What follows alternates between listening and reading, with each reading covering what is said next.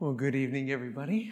Thank you all for being here tonight. Looking forward to studying with you. We'll go ahead and start with a prayer, and then we will jump into our lesson. So let's pray. Father God, we are incredibly thankful to have an audience with you, to be able to bow before your throne of grace and to ask for your help in all of the things with which we are struggling this week. Father, I know that everyone here has something on their mind, something on their heart, something that they are struggling with. Father, we pray that you bless us with strength, bless us with clarity and perception and wisdom. Help us, Father, to have the faith and the courage to do the things that are pleasing to you. Father, we also ask, Father, that you help us tonight as we open up the scriptures to study and to meditate upon who you are. Father, as we've gone throughout this series of lessons and spent time thinking about your characteristics and your qualities, Father, we have become even more enamored with you, even more in love with you. And Father, we pray that you will help to continue opening our eyes that we may see you for who you are. And Father, we ask that you will help us to be trusting, help us to be faithful, help us to be obedient. Help us, Father, to love you more deeply and to walk in that love and obedience and faith. Father, thank you for the time we have together tonight. It's in Jesus' name that we pray. Amen. Okay, so again, as I said last week, I want to thank you for being here because I know that Wednesday nights are incredibly difficult to get done with work and everything else you got going on, especially if you got kiddos and young people to shuttle here and there and to bring to class and everything you have going on in your week. So thank you for taking the time to be here tonight to study together. And if you're watching online, thank you for taking the time out of your week to study and to think about these things. I have been incredibly encouraged this quarter, thinking about the qualities of God, the attributes of God, reflecting on who God is, and then our response to his character and living in obedience to his character, living as a reflection of his character, as his image bearers in the world. I was telling Noah tonight, my youngest, at dinner, he asked what my Bible class tonight was about, and I said, it's about God, that God is perfect. And he said, well, duh. Well, duh. Okay, so that's the lesson right there. God is perfect. Duh. Everybody knows that. Let's go on. No, but there's a lot to that, isn't there? And so we're going to not only unpack what does that mean, that God is perfect. What do we mean by perfect? What do we mean when we say God is perfect? But then also reflect on what does it mean when Jesus says, be perfect as your heavenly Father is perfect. In fact, I had a conversation with a sister in Christ just about a week ago or so, and she was asking me, what does that mean? Be perfect as your heavenly Father is perfect. So can we do that? What does it mean to be in obedience to Jesus saying that? What does it mean for God to be perfect, for our heavenly Father to be perfect? And then what does it mean for us to live that way and to be perfect as our heavenly Father is perfect? So let's think about that. And in order to do that, here's one of our questions. If I said to you, if I held up a pair of scissors and I said, these scissors are perfect, how would you evaluate that statement? If I said these scissors are perfect, what are some of the ways that you would say, yes, Wes, you're right, those scissors are perfect, or you say, no, Wes, you're wrong, those scissors are not perfect? So how would you determine whether or not that statement, these scissors are perfect, is true or false? Quality, okay? So what things would you, that's a great thing. So let's think about quality. So in what ways would we examine the quality? Okay, is it sharp? Are they sharp, right? Are they sharp? Are the scissors sharp? If they're not sharp, if we say these are dull scissors, then you might say those are not perfect scissors, right? If they are sharp scissors, you might say, oh, well, maybe that lends some credibility to Wes's crazy statement that these are perfect scissors. What else? So sharpness, what else? What's it? Tension, yeah. George? Do they cut well? Absolutely, yeah. So are they sharp? And then do they actually cut something? And is there tension on the scissors? Is it too much or is it too little? And they're just kind of all over the place. Is there the right amount of tension? And do they do their job in actually cutting something? What's the purpose? Great question. Yeah, what's the purpose of scissors, right? To George's point, to cut something, right? And so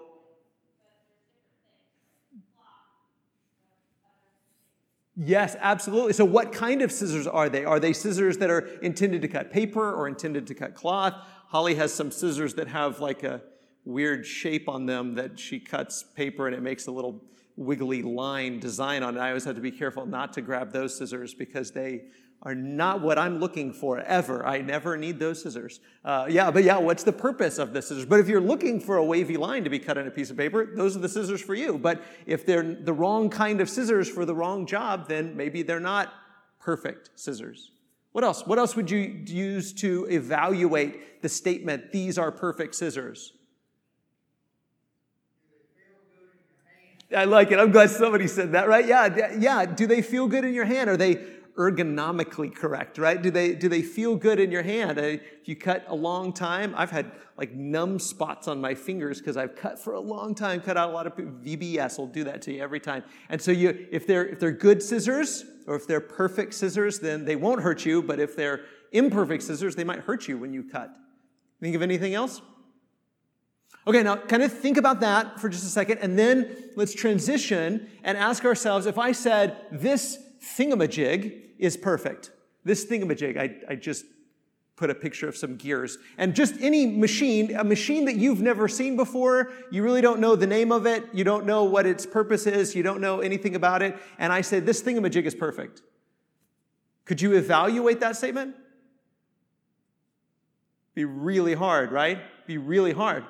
One reason is because if you see something and you say, there's an imperfection right there. There's an imperfection. And then somebody else might say, no, it's supposed to be like that, right? It's supposed to be like that. And if you don't know what it is, or you've never seen one before, and you have nothing to which you can compare it, then you don't know. You don't know whether it's perfect or not. You only know if it's perfect by saying, okay, well, what's the ideal?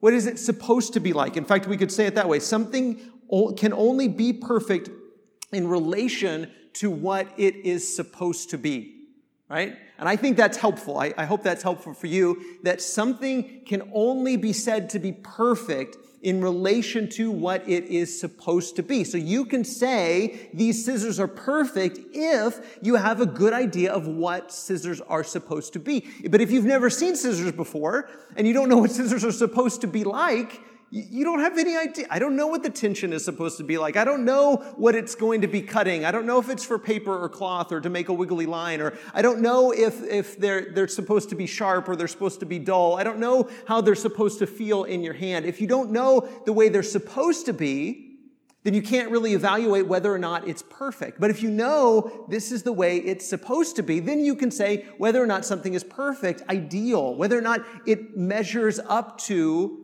what it's supposed to be, versus having defects. Because you can't really tell if something has a defect or if that's just a trait or a quality that it's supposed to have unless you know what it's supposed to be. So I could put it this way too. I was going to put a picture of an abstract painting. We all know what an abstract painting looks like, right? Or some abstract paintings you've seen. If I put a picture of an abstract painting and I said that's a perfect abstract painting, it'd be really hard to agree or disagree with that, right? Because what's an abstract painting supposed to be like? But if I said this is a self-portrait, then you might say, well, that's a really bad self-portrait, Wes, because you don't look that good. You look worse than that. You'd say that's not what a self-portrait is supposed to look like. You know what a self-portrait is supposed to look like. You don't know what an abstract painting is supposed to look like because it's abstract and there is no set standard. This is the way it's supposed to be. But when it comes to a self-portrait, you have the original, you know what that person looks like, and the painting is supposed to be a reflection of them, and if it's not, then you can tell that's not what it's supposed to look like. If somebody says, here's a picture of a horse, you can tell whether or not it looks like a horse is supposed to look. You can tell if that's the way a ball is supposed to look, or whatever that picture is, you can tell. And that's the only way we know whether or not something is perfect, by comparing it to what it is supposed to be. And if you know what something is supposed to be like, you can tell whether or not it's perfect. So look at Leviticus chapter 22, verses 20 through 22. Leviticus chapter 22, 20 through 22. Now here in the text, they're being given instructions about sacrifices, as is the case with a lot of the book of Leviticus. And they're told, the people of Israel are told, you shall not offer anything that has a blemish. for it will not be acceptable for you. And when anyone offers a sacrifice of peace offerings to the Lord to fulfill a vow or as a free will offering from the herd or from the flock to be accepted, it must be perfect. It must be perfect. There shall be no blemish in it. Animals blind or disabled or mutilated or having a discharge or an itch or scabs, you shall not offer to the Lord or give them to the Lord as a food offering on the altar. So a blind animal or a disabled animal or a mutilated animal or a sick animal or an animal with a blemish, they're not perfect, right? So when we say perfect here, we're not saying that's a bad sheep, stop doing all that bad stuff. We're not talking about moral perfection, right? We're just saying that lamb or that goat or that ox is not what it is supposed to be. It's something short of what it's supposed to be. If it's missing a limb, you might say that's not a perfect animal. And another word for perfect is complete. It's not complete. It's not full. It's missing something important, something valuable, maybe even something necessary is missing from that animal. So if you had a pair of scissors, again, that was missing a handle or it was missing part of the blade, you would say that's not a perfect pair of scissors. Why? Because it's not complete. It's not full. It's not what it's supposed to be. And so God says if you offer a sacrifice, it has to be perfect. And again, we kind of have to move in our mind out of just that very small realm of moral perfection, because that's what we tend to think about, right? When we say perfect, we tend to think morally good and you never make any mistakes. Well, a lamb, that's not what we're talking about. We're talking about whether or not that lamb is complete, whether or not he is what he's supposed to be, whether or not he's full. And so this animal, this sacrifice needs to be complete or whole. Now look at Deuteronomy chapter 31, starting in verse 30. This is Moses' song. Deuteronomy 31, verses 30 and following. Then Moses spoke the words of this song until they were finished in the ears of all the assembly of Israel. Give ear, O heavens, and I will speak, and let the earth hear the words of my mouth. May my teaching drop as rain, may my speech distill as the dew, like gentle rain upon the tender grass and like showers upon the herb. For I will proclaim the name of the Lord, ascribe greatness to our God, the rock. His work is perfect. His work is perfect. For all his ways are justice, a God of faithfulness and without iniquity, just and upright is he. So this, I think, is a great way, and I'm glad the book kind of ends by talking about this attribute of God, God's perfection, because it's a great way to sort of sum up everything that we've been talking about through this entire series. Because it's to say that in every way that we've talked about God, God's justice, God's wrath, God's jealousy, God's all of these different attributes of God, God is perfect in every way. In everything that God is perfect. In everything that God does, God is perfect. And when we say he's perfect, we're saying he is exactly who he's supposed to be. He's exactly who he's supposed to be. His works are perfect. His works are exactly what they are supposed to be. His works are perfectly just, perfectly righteous, and there is no iniquity in them.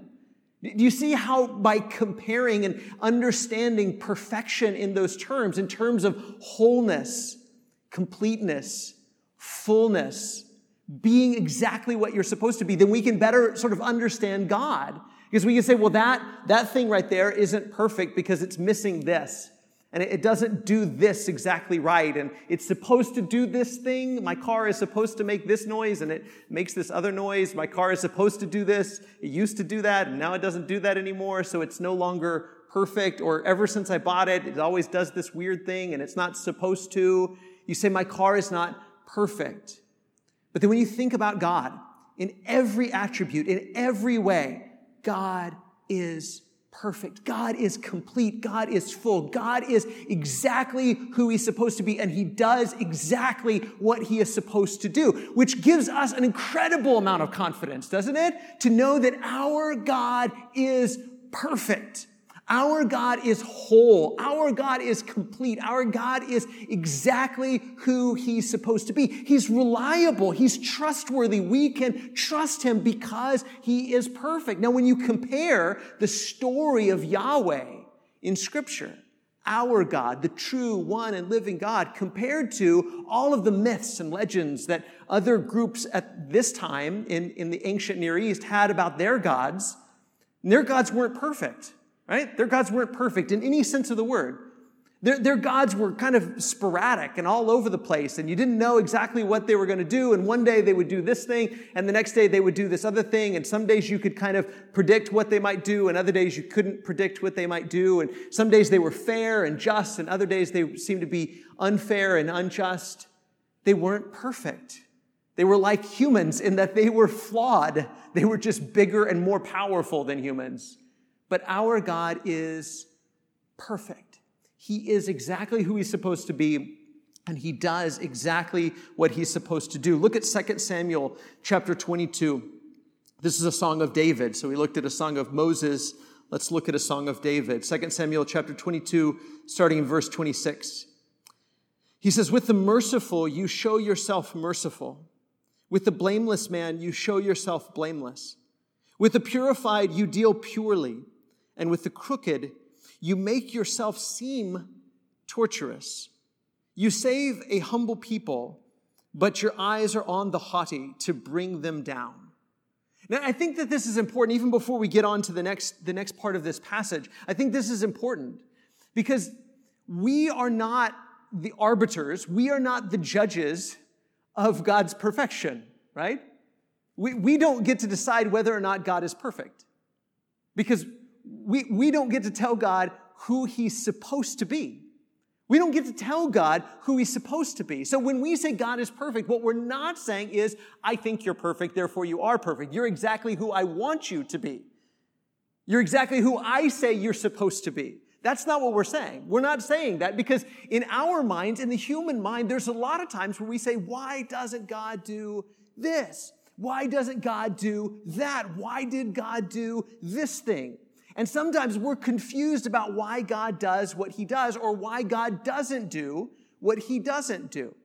And so when the Bible makes the claim that God is perfect, it's not making the claim that human beings have decided, God, you're perfect. We set the bar right here. We said, any God that I'm going to believe in is going to be here. And God, congratulations, God, you got over the bar. You did exactly what you were supposed to. That's not what we're saying. What are we saying? Look at the next few verses. "For you are my lamp, O Lord, and my God lightens my darkness. For by you I can run against a troop, and by my God I can leap over a wall. This God, his way is perfect. The word of the Lord proves true." The word of the Lord proves true. He is a shield for all those who take refuge in him. Not he's a shield for some of those who take refuge in him, but he is a shield for all of those who take refuge in him. Not his word sometimes proves true, but his word always proves true. So when we say God is perfect, here's what we're saying. We say God is perfect, we're saying that God is exactly who he's supposed to be. We're saying God is exactly who he has promised to be. We're saying that God is exactly who he has revealed himself to be. We're saying that God is exactly who he intends to be. See, God tells us who he's supposed to be, doesn't he? He reveals to us, this is who I am. This is who I am. That's why the description of God, when God describes who he is, he says, I am. I am who I am. And Yahweh is, I am, the I am. He tells us who he is. He reveals to us who he is. And he is exactly who he reveals himself to be. He's exactly who he intends to be. He's exactly who he has promised to be. He's exactly who he is supposed to be. Now again, you could compare that to the other myths and legends and stories about these other gods, and they're not those things, right? One day they're sort of deceiving people. One day they're this way. One day they're that way. But Yahweh is exactly who he says he's going to be. He is reliable. and trustworthy. Now that, again, it doesn't mean God is always who you want him to be. But as we've said the last several weeks, if God is exactly who you want him to be, if God is exactly who you tell him to be, then chances are that's a God of your own imagination, right?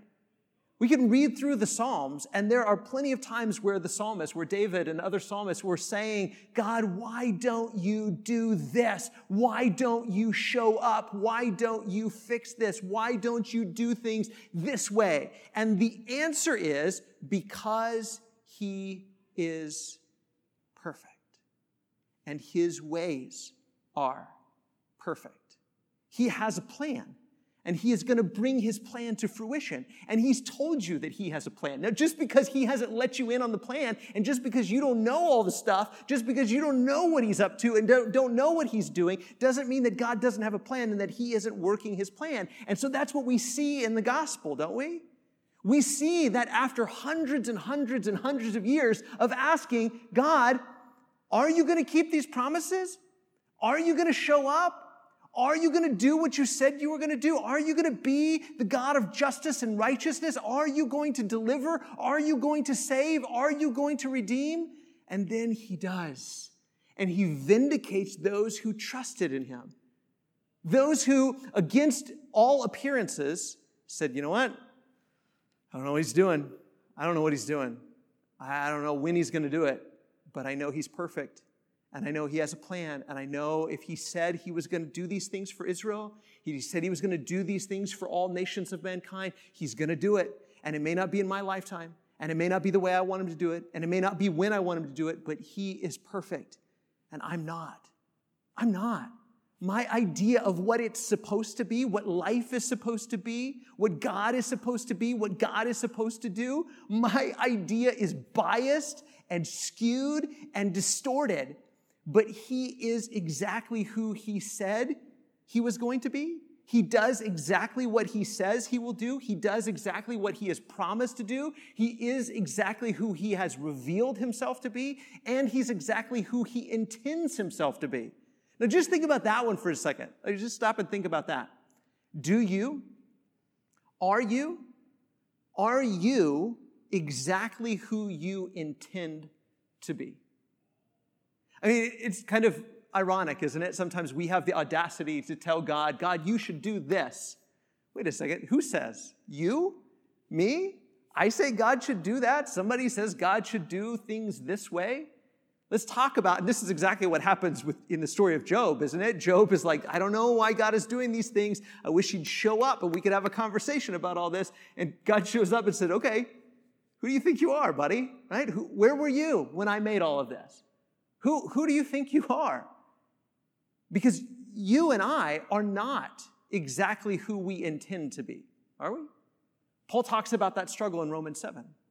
He says, I want to do this good thing. I would love to do this good thing, but then there's this sin inside of me, and I don't do the good that I want to do. And then there's this bad thing over there, and I don't want to do that. I know I shouldn't do it, but I end up doing the exact thing that I don't want to do. We are not exactly who we intend to be. We are not exactly who we've promised to be. We're not even exactly as we present ourselves as being, are we? Anybody that has social media is not exactly who they present themselves as being, right? That maybe they're not as bad as they present themselves to be, or maybe they're not as good as they present themselves to be, but we're not. None of us. We all dress ourselves up and pretend to be better than we actually are, because we know that we are not exactly as we are supposed to be, but God is. God is exactly who he is supposed to be, who he has promised to be, who he intends to be, who he has revealed himself to be. And doesn't that give us a tremendous amount of confidence and trust to say thank you, that in everything else, Ecclesiastes, right? The book of Ecclesiastes, nothing else is what it seems to be. Nothing. Things seem to be permanent. Things seem to be trustworthy. things seem to be eternal. Things seem to be like, well, if I put my trust in that, I know it's going to be there. I mean, the stock market, it's been around for a long time. It'll never let me down, right? It'll never fail me. That's like a rock. It's not going anywhere. And then as soon as you think that, then you figure out it's just smoke. It's just an illusion. But God is not. God is exactly who he presents himself as being. And that's what we have in the gospel. That's what we have in Jesus, is Jesus shows up and he shows us the perfection of God. That God is exactly who he has always promised to be. God is exactly who he has always revealed himself to be. Isn't this what John means in John 1? When he says, in the beginning was the Word, and the Word was with God, and the Word was God. And this word that God revealed himself through this word over and over and over again to all the prophets, this word became flesh and dwelt among us. And we see in Jesus God's perfection, that God is exactly who he intends to be, who he has revealed himself to be. So let's think about that again in terms of ourselves. In Jesus saying, be perfect. The Sermon on the Mount, Jesus says, be perfect as your heavenly Father is perfect.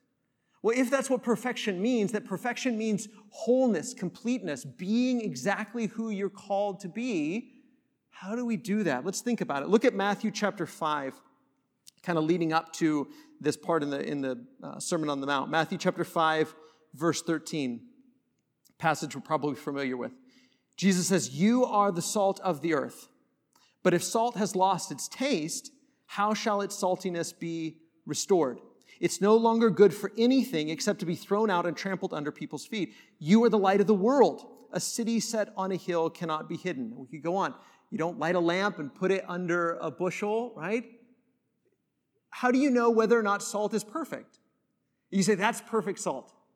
Because it's what? Salty, right? It tastes good. It's salty, right? It has the qualities and the characteristics that it's supposed to have. But Jesus says, if you have salt, and it's not what it's supposed to be, it's not salty anymore, it's worthless. Because it's not what it's supposed to be. And you have a light, a lamp, that's hidden. It's under a bushel. It's put away somewhere. It's not set up on a lampstand for everybody to see. A city that's hidden and can't be seen. If a light doesn't light stuff up, it's worthless because it's not being what it's supposed to be. And I think that Jesus is not only calling his disciples to be this, but he's also admonishing Israel for not being this. Because Israel was supposed to be the salt of the earth. Israel was supposed to be the light of the world. But he says, but you're not being that. You're salt that's not salty. You're light that's not lit up. You're light that's hidden. You're not being who you're supposed to be.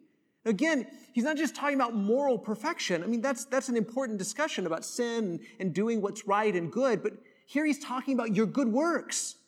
You're supposed to be living this radically good life. Your good works are supposed to be on display for the world to see, that so that people see you and they glorify your Father in heaven. And they see you and they say, there is something different about this group of people. There is something different about this nation of Israel. There is something different about these people that belong to Yahweh. I want to know more about them and I want to know more about their God. And Jesus says, but if you're not doing that, if you're not being that, if you're not salt and light, then you're worthless. You're not being who you're supposed to be. And then he goes on, and throughout the Sermon on the Mount, you're familiar probably, he says, you've heard it said, this is what, in today's terms, we might say, y'all say this, right? Y'all say this. Y'all are constantly saying this, but I say to you this. This is how you tend to read the law, and you tend to think it should be this, but here's the truth. Here's reality. He's teaching them how to be what they're supposed to be, how to be salt, how to be light, how to let their good works shine so that people see their works and glorify their Father who's in heaven. Then he says in chapter 5 and verse 43, you've heard that it was said, you shall love your neighbor and hate your enemy. But I say to you, love your enemies and pray for those who persecute you, that you may be sons of your Father who's in heaven. For he makes his sun rise on the evil and on the good, and sends rain on the just and on the unjust. This is who you're supposed to be. You're supposed to be like your heavenly Father in this way. In this way, your Father blesses people that curse him. Do we think about that? And there's people in the world that just shake their fist at the sky, and God, if you're there, I hate your guts. And they just say awful things. And they do awful things. They hurt themselves and they hurt others. And you know what God does a lot of times? Gives them rain, gives them sunshine, gives them blessings. And Jesus says, if you're going to be salt, if you're going to be light, if you're going to be who you're supposed to be, you do that. Don't just love the people that love you. That's worthless. Everybody does that. God doesn't need to have this sanctified, holy people. You're my special people. Now go out and love your friends. Go out and love the people that love you back. Go out and act like everybody else in the whole world. That's not salt. That's not light. That's not different. That's not who you're supposed to be. It's worthless. Everybody does that. They do that with or without the Spirit. They do that with or without Jesus. They do that with or without God. Everybody loves the people that love them. Jesus says, you are supposed to be different. This is who you're supposed to be. You are supposed to love your enemies. You are supposed to love the people that hate you. You are supposed to love the people that curse you. Look at verse 46. For if you love those who love you, what reward do you have? Do not even the tax collectors do the same? Even though we've come a long way in the text since he said salt and light, and what good is it to be salt that's not salty? It's the same thing he's saying here, isn't it? What good is it to love those who love you? What reward do you have? Don't even the tax collectors do the same? And if you greet only your brothers, what more are you doing than others? Do not even the Gentiles do the same?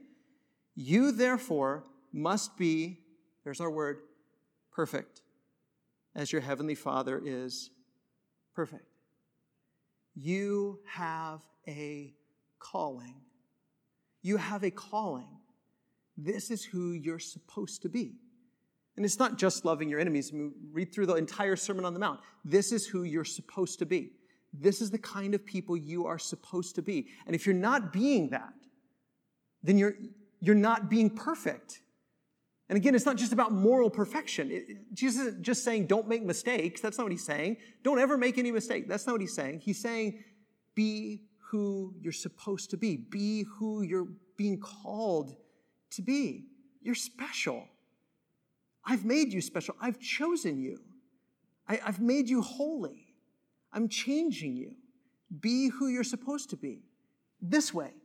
When somebody slaps you on one cheek, turn. Let them slap you on the other. When somebody forces you to go a mile, go two. When someone hates you and they persecute you and they utter all kinds of evil against you falsely on my account, love them and bless them. And you say, Jesus, that's really, really hard. Yes. But he shows us exactly how to do that, doesn't he? And he says, if you're going to be my disciple, this is the cross you've got to pick up. I'm afraid we've so watered down not only our theology, who is God and what does it mean, what are God's characteristics, but we've watered down our Christianity as well, haven't we? So we've watered it down where it's just Jesus wants to save you and take you to heaven. Jesus wants you to be forgiven. Yes, that's true. He wants to forgive you. He wants your sins to be washed away, but he wants to change you so that you can be who you're supposed to be. Arguably, he wants to make you what humans were supposed to be in the first place. We can even look at the world, can't we? We could look at the way people treat each other and we say, that's not the way it's supposed to be. Even unbelievers can look at the way the world is and watch people blow each other up and shoot each other and stab each other and hate each other and curse each other. And everybody can say that's not the way it's supposed to be, but we keep doing it to each other. And Jesus says, you are called to be the salt and the light in the world. But if you're only going to love people that love you back, if you're only going to be kind to people that are kind to you, if you're only going to be nice to people that are nice to you, then you're not doing anything different than anybody else. You're not being who you're supposed to be. Be perfect as your heavenly Father is perfect. Your heavenly Father is exactly who he's called to be. He's exactly who he says he is. He's exactly who he's revealed himself to be. He's exactly who he's promised to be. Go, do that. Do that. Be like him. Bless those who hate you and curse you. Our perfect God wants to make us perfect. Not just through forgiving our sins, but by making us the kind of people we are supposed to be. That's the gospel, isn't it? That's at the heart of the gospel. That's what Jesus is doing. Jesus is making us perfect But sometimes we just stop right there and say, yeah, I'm perfect because I'm forgiven. Yes, that's true, absolutely. But are you striving to be who you're supposed to be who you're called to be a reflection of Jesus in the world? It's not enough to stop and say, well, I'm perfect because I'm forgiven. Yes, you're perfect because you're forgiven, but are you fulfilling your calling? Because that's what perfection is. It's completeness, it's fullness, it's living out the standard to which you're called. A pair of scissors could be, fixed, but if it never actually cuts paper and it's not doing what it's supposed to do, it's hard to say that's a perfect pair of scissors unless it's actually living out its calling and cutting the things it's supposed to be cutting. We are supposed to live a certain way.